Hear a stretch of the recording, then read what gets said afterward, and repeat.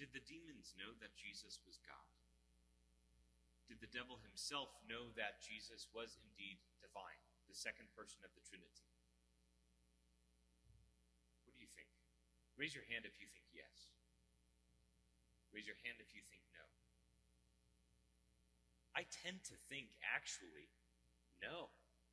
After reading the scriptures and some data from the church fathers, I don't think the devil knew that Jesus was God at this time. Certainly at the crucifixion.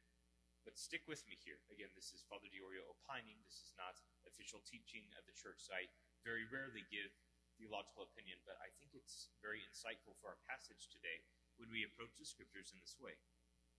Think about it. He begins with a conditional. If you are the Son of God. So he's questioning Jesus being the Son of God. Remember, Son of God is not even a divine title. Given 2 Samuel 7, every heir, every Messiah, every son of David was considered Son of God.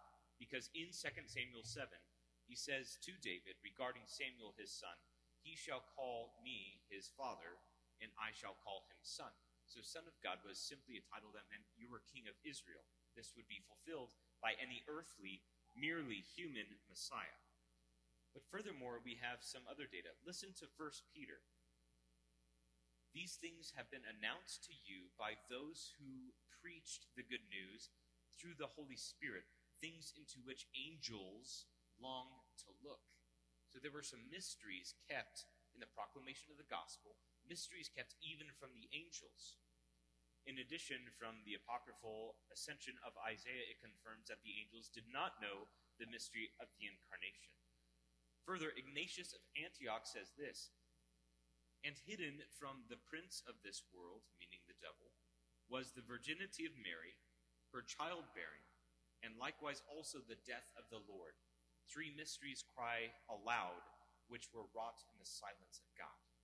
Which is pretty astounding. Ignatius of Antioch is a pretty solid source from the church fathers to state that those three mysteries, the virgin conception, the virgin birth, and the death of the Lord, the fact that God himself would die on the cross, that's a pretty powerful statement from a church father, that those three were mysteries. Not to mention Psalm 24, which is attested by many church fathers as, "Who is this King of glory?" The angels questioning this magnificent king in the ascension. Who is this King of glory ascending in humanity, but also in the glory of divinity? And it's attested that these angels are asking the question to the entourage of angels accompanying Jesus as he ascended into heaven. So that's all background to show I don't actually believe that Satan knew that Jesus was God at this point. And the last consideration for our purposes, what's the definition of hell? Deprivation of God, right? Complete deprivation of God. Now, all the people who lived before the death of Jesus on the cross were in that state. They the gates of paradise were not open to them yet. So they were in a place where they weren't able to enjoy the vision of God. Now, the only way for God to go to a place where by definition is to be not with God, which is hell, he would have to be shrouded in something different, in humanity. That the moment that the human body and the human soul of Christ were severed, that God could finally go to the one place where never before could he go. God, who is life itself, could descend to the world of death. It's like a Trojan horse operation. If the devil knew that the moment that this humanity, the body and the soul of Jesus would be separated, and his soul would immediately take God to the one place where by definition he couldn't go, then that plan, Satan wouldn't permit Jesus to die. That's my hypothesis. That's Father Diorio's hypothesis.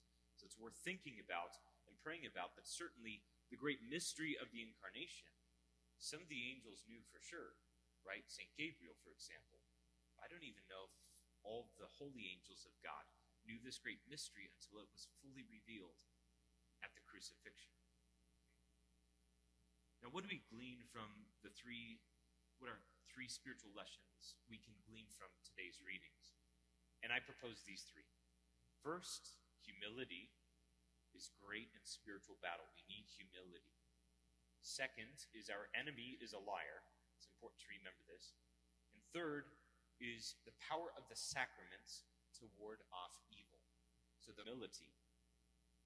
We hear from our first reading and we hear from our second reading the importance of calling on the name of the Lord. That everyone who calls on the name of the Lord will be saved. And this is probably the most fundamental aspect for us here today, this topic on humility. It's easy in a place where we have so many things accessible to us. So many of you are in jobs where you're pretty high up and you're used to asking for things to get done, and things get done. That's super important for where we are in our jobs and our offices. But it also comes with this difficult spiritual snag, which is before God, all of us are helpless, that we all need God's help.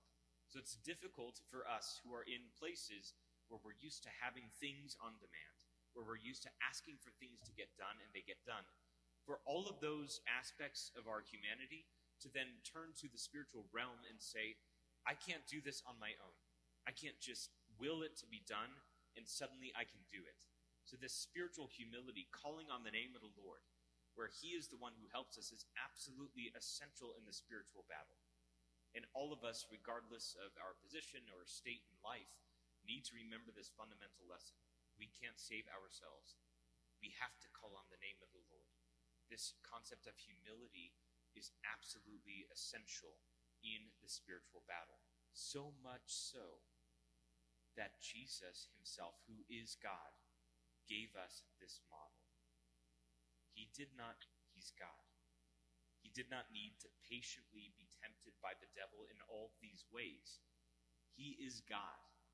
And yet he himself submitted to the humiliations of temptation to show us the way that even Jesus, who is God, shows that trusting in the Father and being delivered by him, not taking things into his own hands, making the bread when he wants it to be made, that Jesus himself, who is God, trusts in the Father, and in humility humbly submits to the entire universe, who never needed anyone's help, relied on the Father.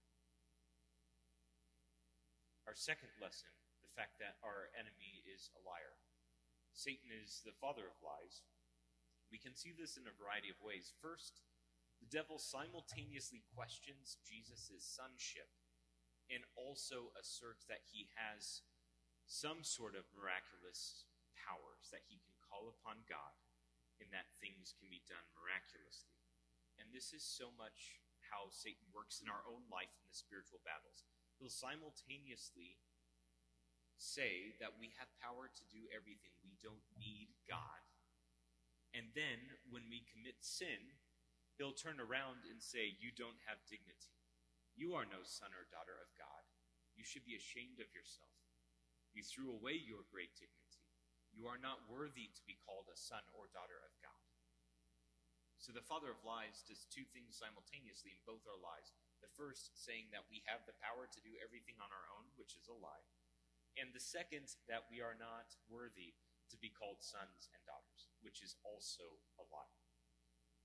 The second moment where we see that Satan is a liar is he acts like he's Lord over everything.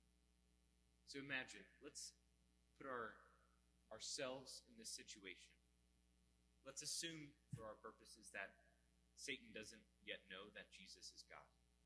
So he's showing Jesus all the kingdoms of the world, which is hilarious about it because Jesus, having divine knowledge, not only does he know everything in one simple act, everything in the universe, everything that ever was and ever will be and ever is, and by that same act he sees not like the outside in, he sees the very essence of the thing.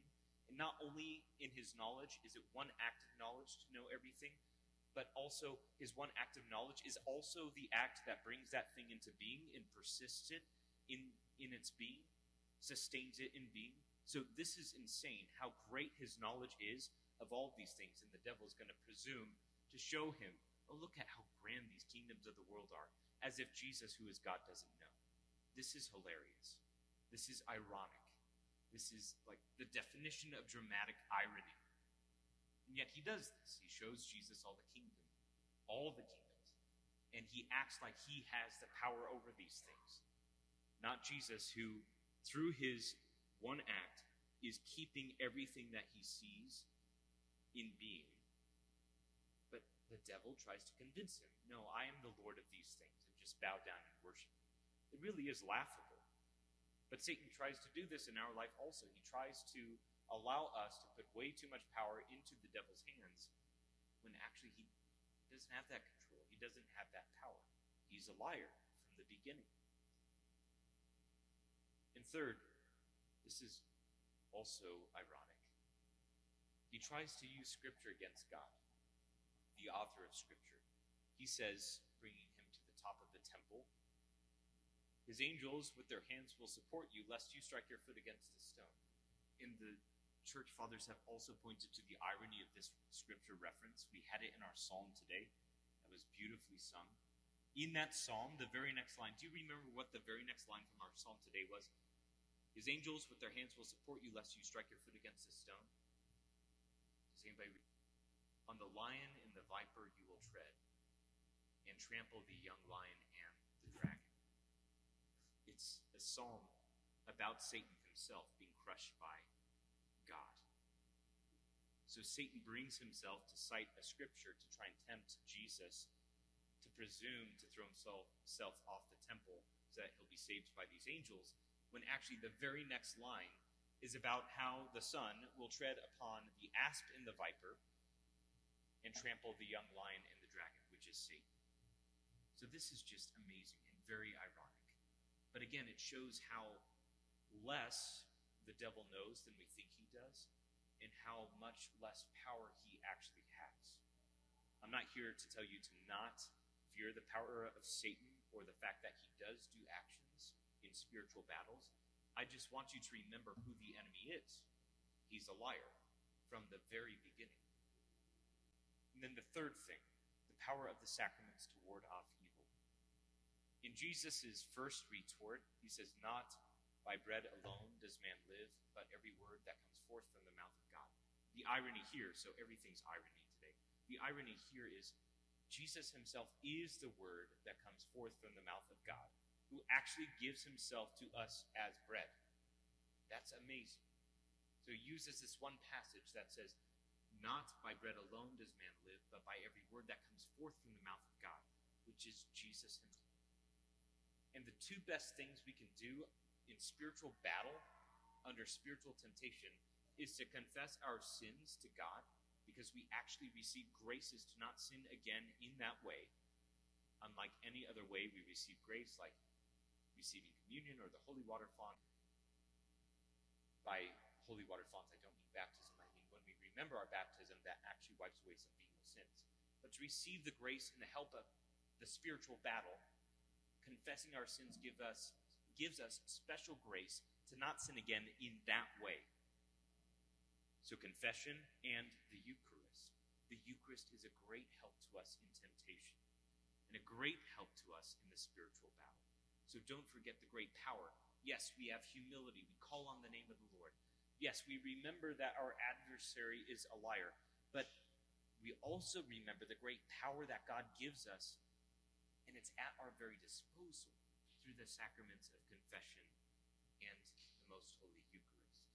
So in this spiritual battle of Lent, in this time of great grace, this time of penance and fasting and prayer and almsgiving, we remember these three things: that we must have humility to call upon God for help, that our adversary is a liar, and we need to seek the help and power of the sacraments in order to truly combat in this spiritual battle.